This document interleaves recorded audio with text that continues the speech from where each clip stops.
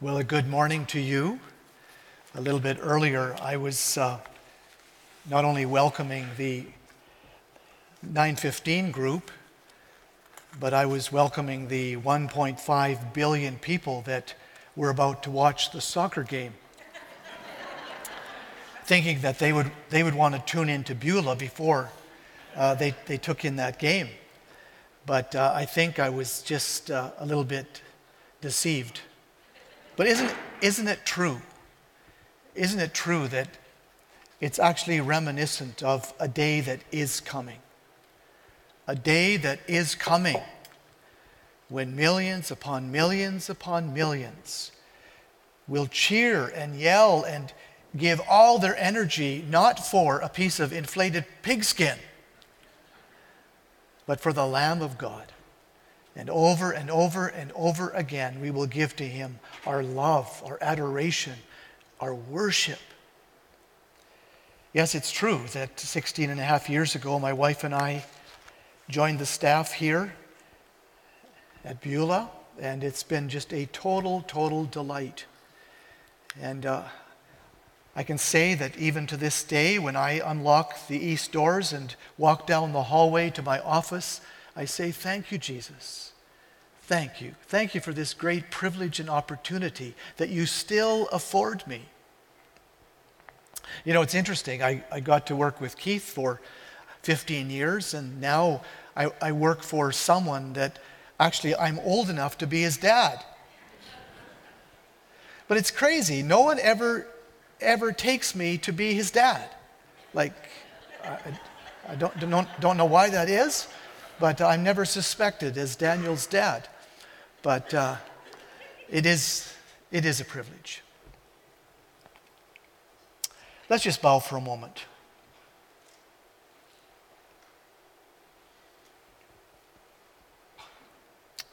Thank you, Lord, for this offering of worship that has just been given to you. Oh, thank you for the gift, God, of singing heartfelt love and worship. Thank you for doing that, being able to do that together. And Lord, you are so worthy of our love and our praise. I pray, Holy Spirit, that you might find within each heart a yes. A yes to what you're saying today, what you're saying to them individually. And let us leave this place then, having heard from God, and having been strengthened then to continue the journey. And we'll thank you in Jesus' name. Amen. A supper time ritual in my growing up home went something like this. Even before grace had been offered, my dad, sitting at the head of the table, would look up and he would look around the house. And he would say, "Oh no, way too many lights on." And so 2 or 3 of us kids would scatter throughout the old farmhouse, and we'd shut off the numerous extra lights. Now, this likely came from my father's days of kerosene lamps, when you just didn't waste oil. Or typically you didn't leave one of those lamps burning in an empty room. Well, move the story forward to the home that my wife and I would have. And the question would be, how would we handle this turning off lights family tradition? Well, the truth is we carried it on. We shut off lights when they weren't being used. And we taught our 3 kids, when they left a room, to switch off the light. That just kind of became a routine. And of course, when they didn't do it, guess who did it? So now comes the big test in our family's unfolding history. What will our children do in their homes in this regard? Well, in at least one of our children's homes, I can walk in the middle of the day, and lights are on everywhere. The kitchen, the living room, the hallway, the dining room. And I kind of have this chuckle and inner sag inside and I think, on this one I didn't do so well. Why, in just 3 short generations, a great family value has been given up. You know, as we've been studying Paul's letter to the Philippians, I couldn't help but think that from a spiritual standpoint, Paul would agree with my daughter. He would say, turn the light on, not turn it off. Oh, God has shone his amazing light into our hearts. The light of his wisdom and truth. The light of his love.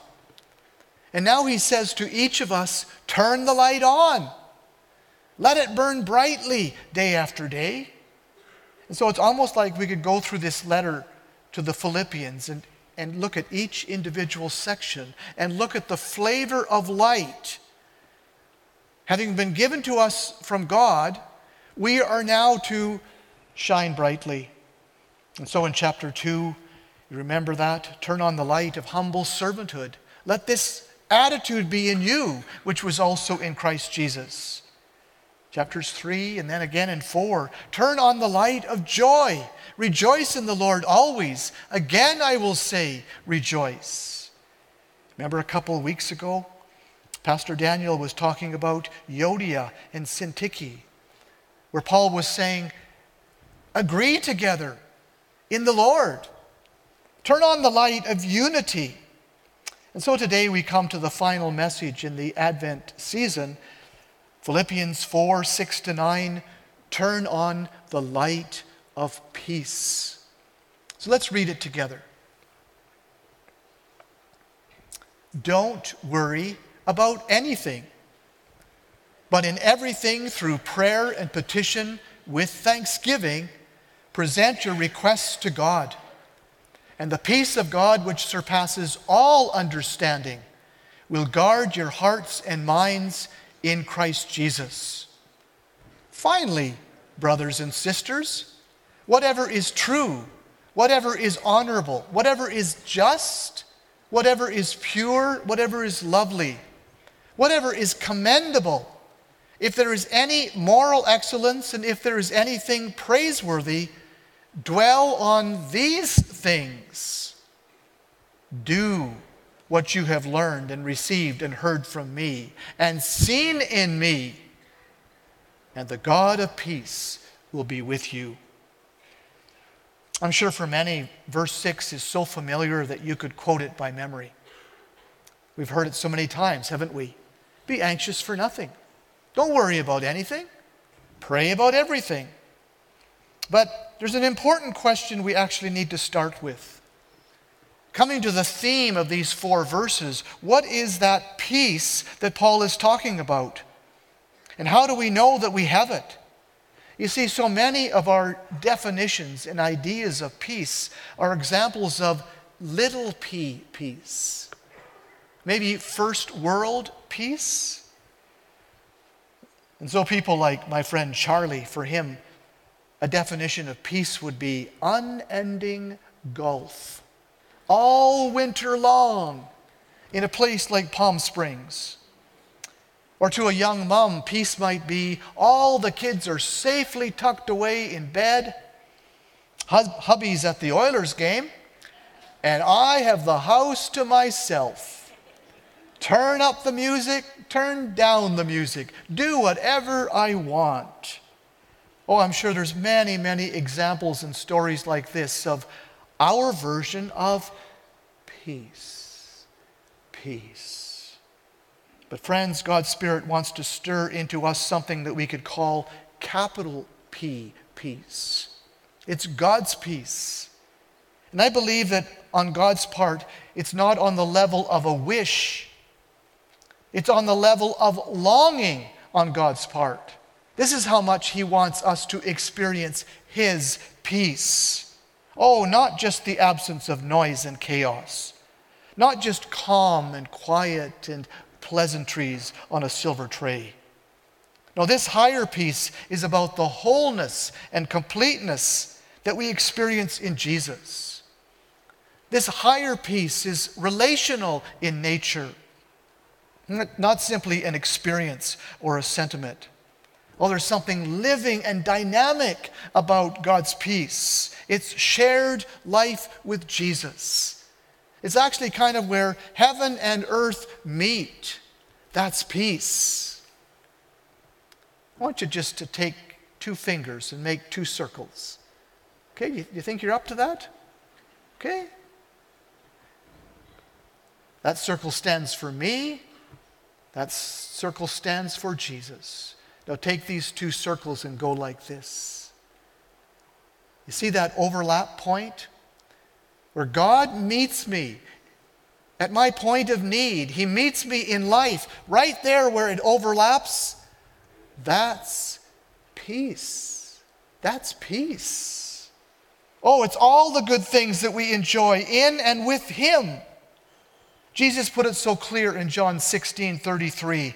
I have told you these things so that in me you may have peace. But notice how Paul mentions something that could seem to spoil this warm and cozy blanket of peace. He says anxiety or worry. Oh, that unwelcome, unpleasant disturber of our peace. Yes, that traveling companion that we didn't invite. And Paul is actually giving us a word here that could be fleshed out in a whole variety of other words. Fussing, fuming, upset, discouragement, touchy, edgy. You know, I believe that he introduces this theme because again and again in our lives, this actually is the central cause of our disturbance and our lack of peace. Oh, we act out, don't we, in a whole variety of different ways. The way we talk or the way we don't talk. The way we act and react. But it stems from some anxiety, some worry. Worry over money and finances. Worry over some challenge in the lives of family and friends. Worry about health. Worry about some outcome that's before us. Well, I want us then to notice 3 concrete ways to turn on the light of God's peace. And the first is this: by centering our soul in God's presence. You see, this anxiousness that we're talking about is actually rooted in self-energy. I'm in control. My skill and knowledge and experience will get me out of this problem. At least I hope so. And I think that's at the heart then of our worry, because we start to wonder if indeed what I have will do it.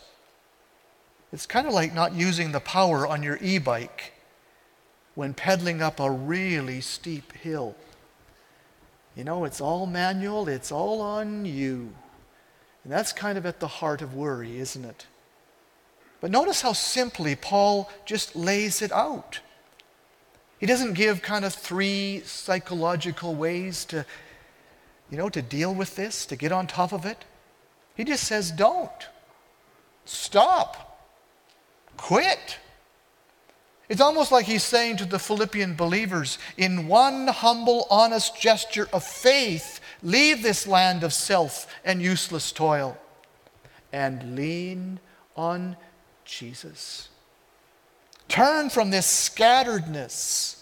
Turn from this depletion of emotional, physical, mental energy. And through thanksgiving-filled prayer, center your soul in the presence of God. Whoever you are, wherever you're at in your spiritual maturity, whatever age you're at, whatever your concern, ask for God's help. It doesn't get much more simple than that, does it? I want us to notice that what Paul is teaching is not his idea. It's not kind of the latest buzzword in church circles, but rather, this is the continual direction of the people of God. That's what he's talking about. This is the continual direction of the people of God. We are always moving, or should move, toward God. Oh, we can't help but come to Him. We were rescued and redeemed to now be comfortable in the presence of God. No, not careless, not arrogant. Oh, but to be comfortable, literally, in His holy place. And so down through history, the people of God have done exactly what Paul is saying. And Paul would know that from the Old Testament scriptures. What time I am afraid, I will trust in Him. I sought the Lord, and He heard me and delivered me from all my fears. Pour out your hearts to Him, for God is our refuge. Or this beautiful one from 1 Peter 5:7, casting all your cares upon Him, for He cares for you. And so Paul would say, do you want peace? Then don't worry. Don't be anxious. Instead, with thanksgiving, let your requests be made known to God. Come before Him. A helpful illustration of this centering comes from that once yearly entrance of the high priest into the most holy place. I hope you're familiar with this. It was the Day of Atonement. It was the day of at-one-ment with God. And here the priest then, once a year, would come with a blood offering. He'd come through that thick curtain that divided the holy of place and the most holy. And there he would sprinkle the blood on the mercy seat. Well, this was the most fearful thing that high priest would do all year. This Holy of Holies was where God dwelt. This Holy of Holies was where the glory of God was manifested. But the priest needed to come. Not entirely for himself, but to represent the people to God. And to represent God to these people. So I have a question for you. What beautiful thing did God provide for Aaron, the high priest, and subsequent high priests in this ministry of intercession? Well, the answer is, it was, as it were, a special vest. It was called an ephod, with 12 precious gems attached to the front of it. This was a very, very ornate garment. And the names of each of the 12 tribes etched in these very, very expensive, costly gems. I want you to think of the weight of care and concern then that Aaron might have had for the tribes of Israel. And it might have gone something like this. Oh, Naphtali, he's so stubborn. Reuben, when I look at him, I think he's so directionless. And there's Judah that's lost their joy, and Dan and Issachar, they're bitter towards each other. Joseph and Benjamin, what can I say about them? And he would finish the whole 12 and just feel this weight. And if he was honest, he might say, I feel so anxious. I feel so worried. But wearing his vest, wearing this sacred ephod with the names of the 12 tribes on his breast, he comes before God and waits for God to uniquely shine His light on each one of those stones to give him guidance and encouragement and counsel. Oh, his soul and the soul of Israel becomes centered in the presence of God. Let me ask you this morning, where do you store your special and sacred gems with their names on each one? You see, we all have them, don't we? We all have them. They're our kids, aren't they? They're our grandkids. That they might be our brothers and sisters, our mom and dad. We all have those special gems with their name etched into it. Katie, Henry, Connor, Sarah. You know your names. You know, for me, including myself, I have 12 on my vest. Where do we store them? Where do we keep them? You know, so often we put them in our worry chest, don't we? That's what we do with these special gems.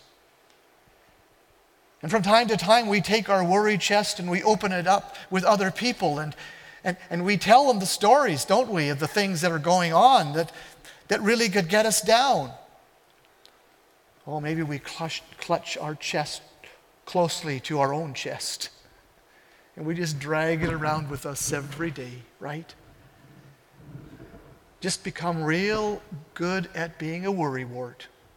Maybe we even use our chest as a pillow at night. We just can't give it up. But friends, let me tell you this, that if we know Jesus, we have both a vest and a welcome into God's presence. And Jesus would say then, as we wear our vest as priests, oh, place your gems on your vest and come to me. Come to me. Oh, this is a place of mercy. This is not a place of condemnation and put down. No, here in His presence we are protected. We are provided for. We find rest for our soul. Oh, the hymn writer put it this way. We are coming to a king. Large petitions we will bring. You notice the conclusion in verse 7. When that happens, God's peace that can't be produced by man, that can't be explained by man, will now guard your hearts and minds, guard your thoughts, guard your feelings through Christ Jesus. Oh, shalom will be like an army that guards a city.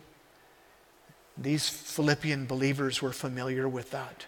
This sentinel that would completely surround a city.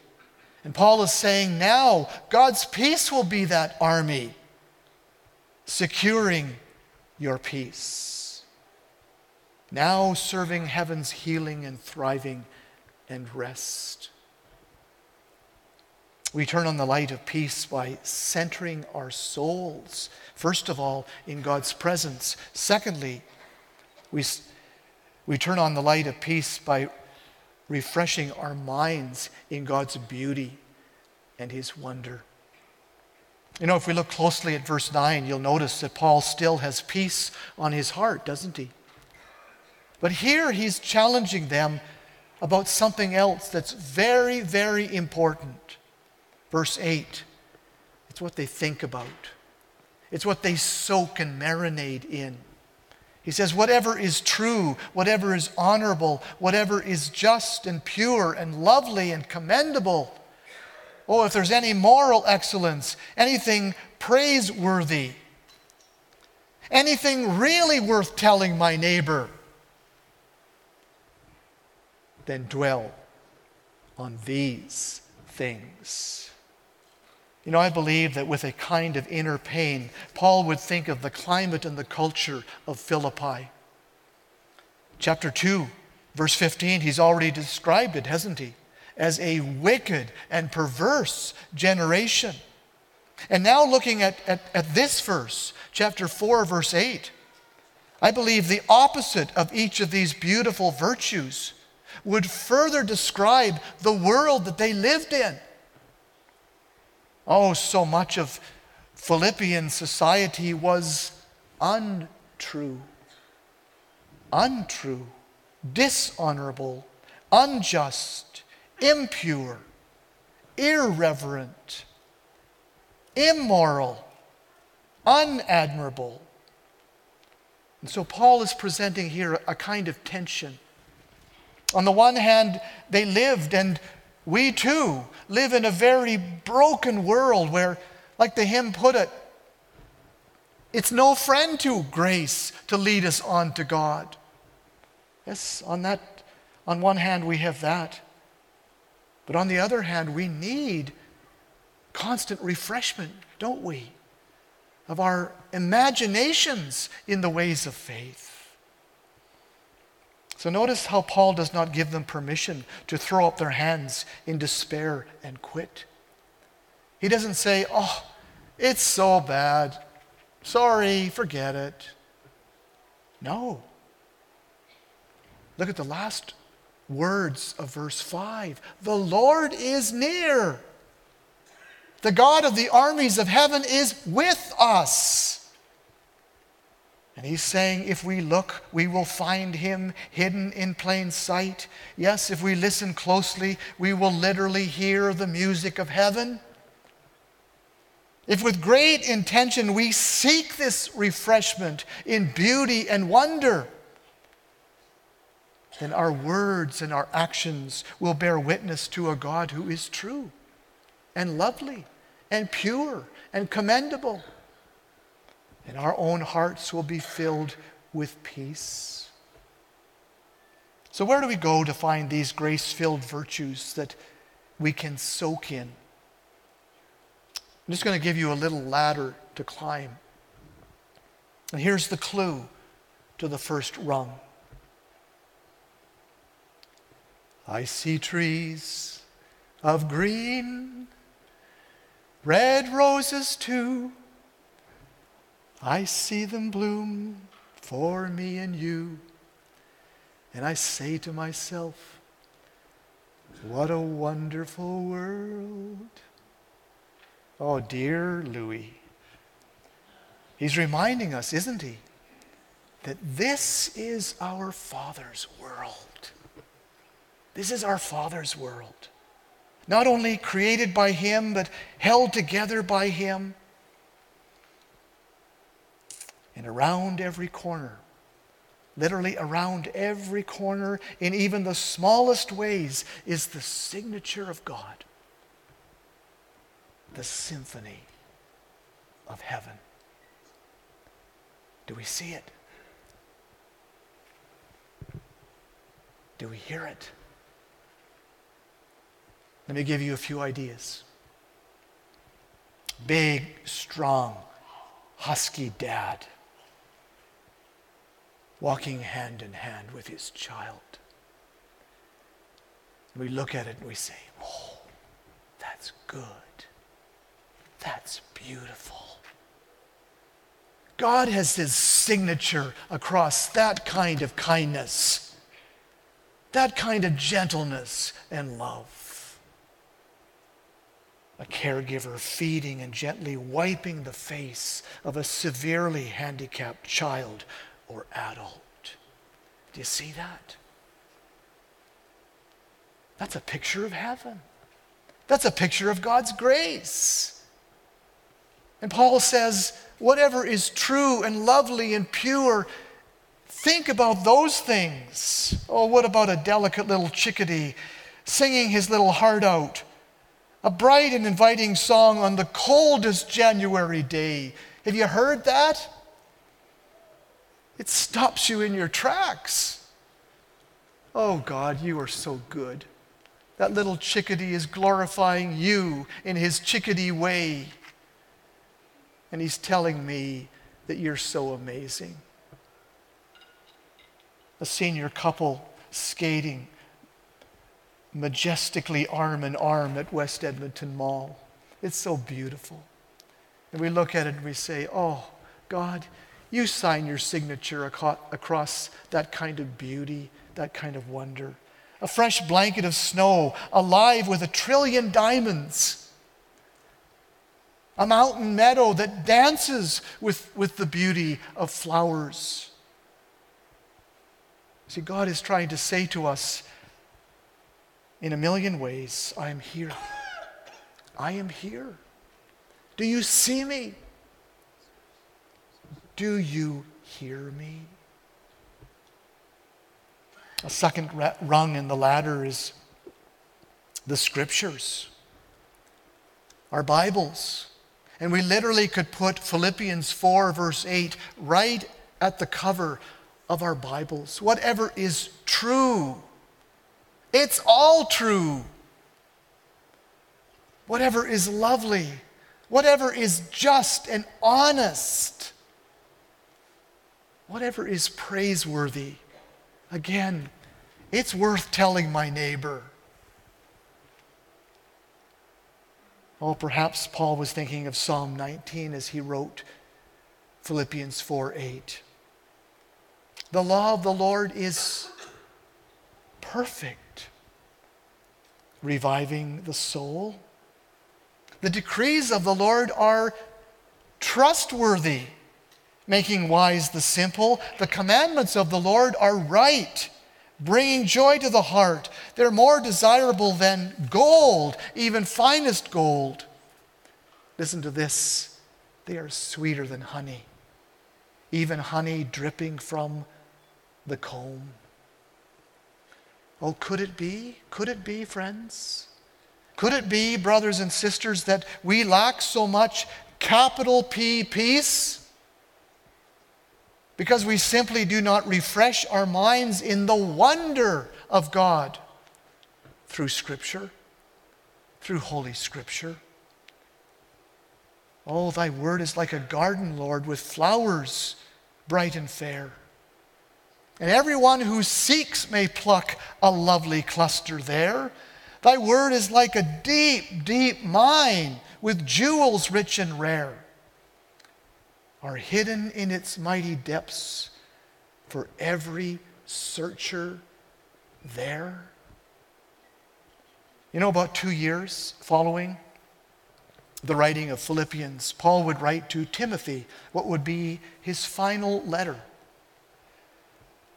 Likely this was the last letter before he would give up his life in martyrdom. And there in that epistle, what does he request to Timothy?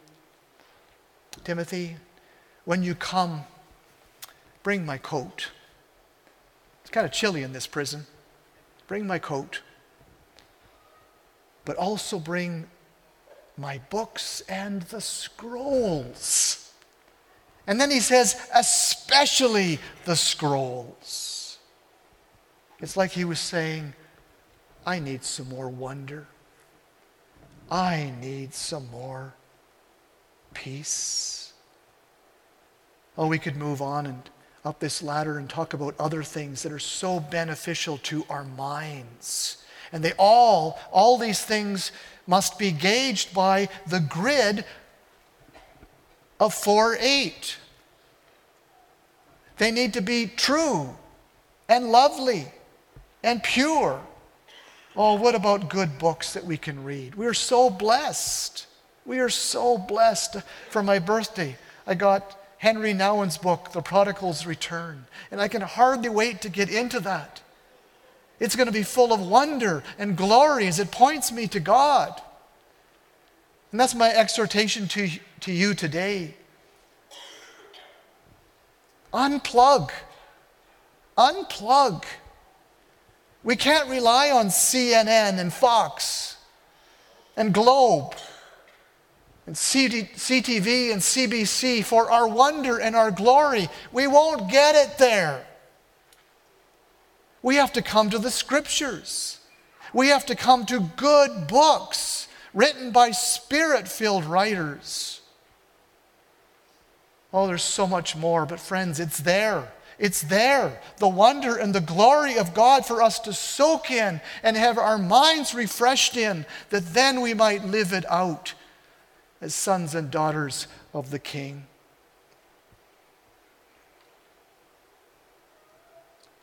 And so we turn on the light of peace by centering our soul in God's presence,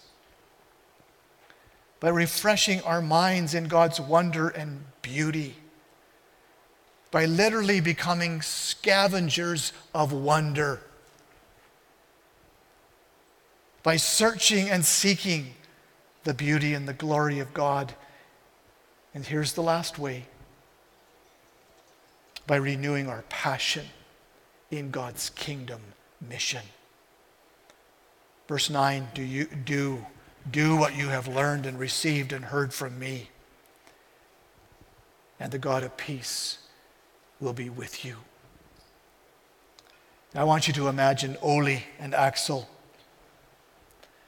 a couple Scandinavian brethren that emigrated to Philippi. I don't know how they got there. You figure it out. But they're having a discussion after the public reading of this letter from Paul. Can you imagine this?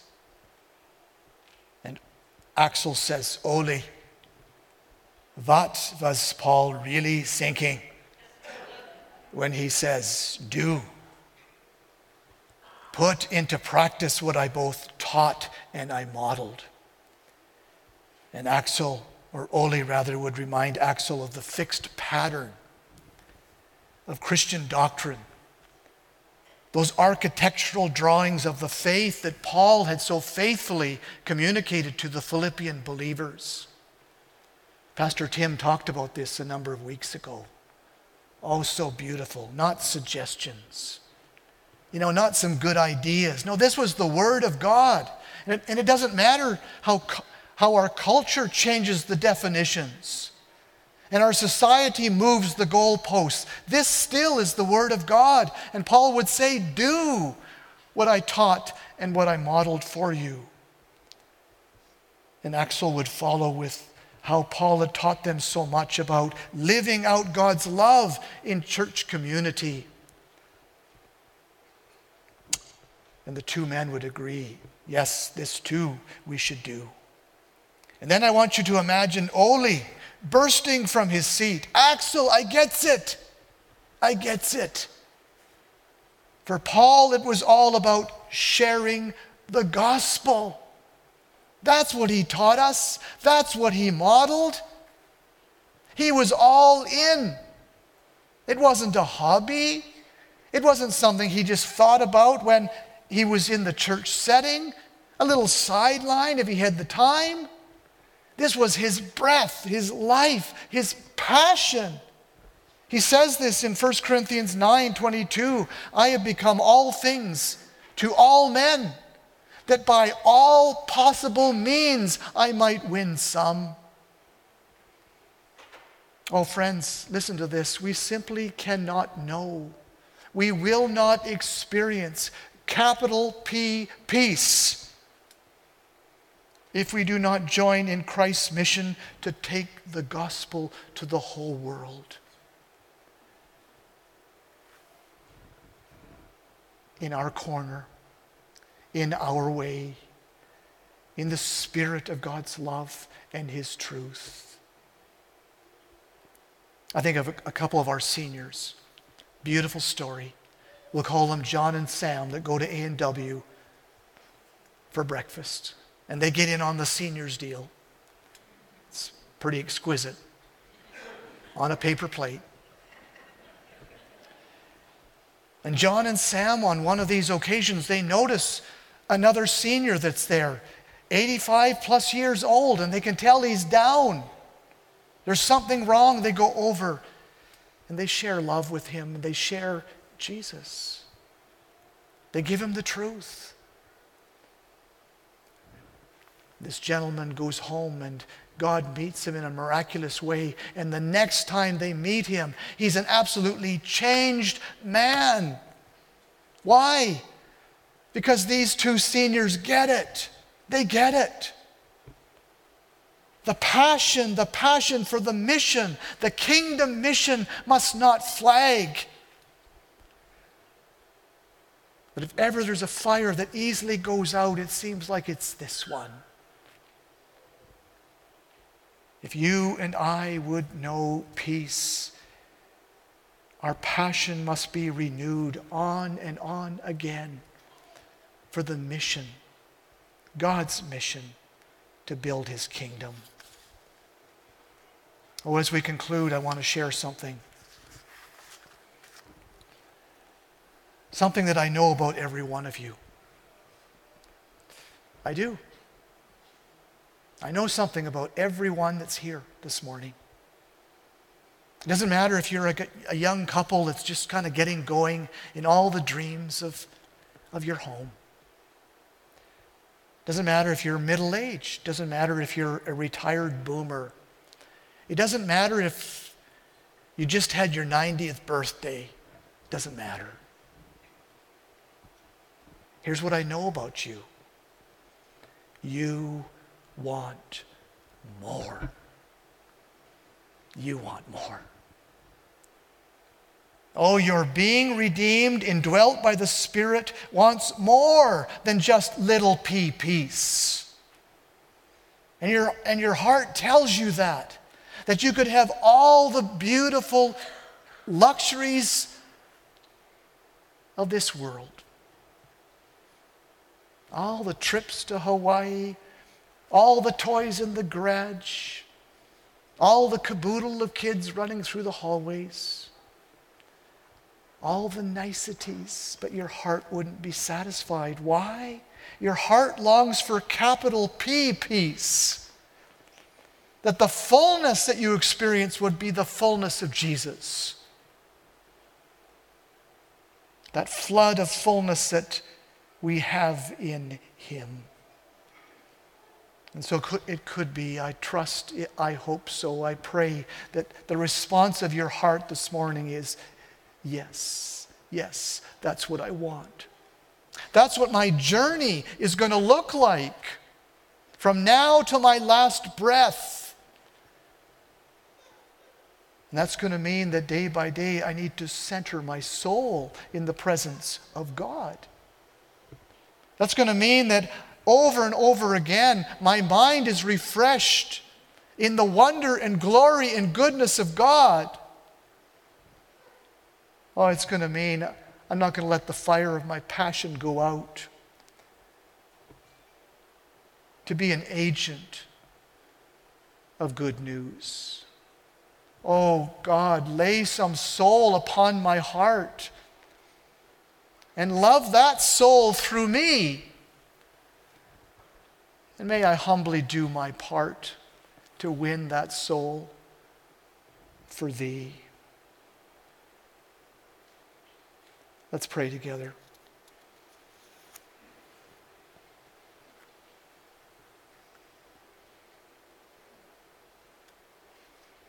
How rich I am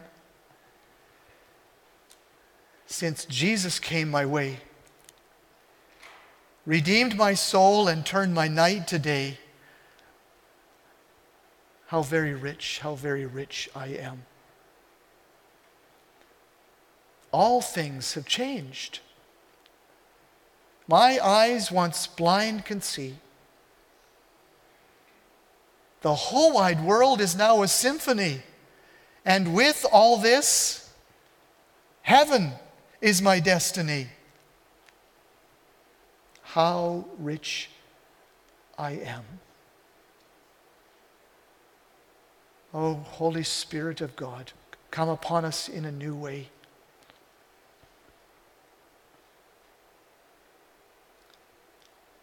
Enable us, God, in new ways in 2023 to turn on the light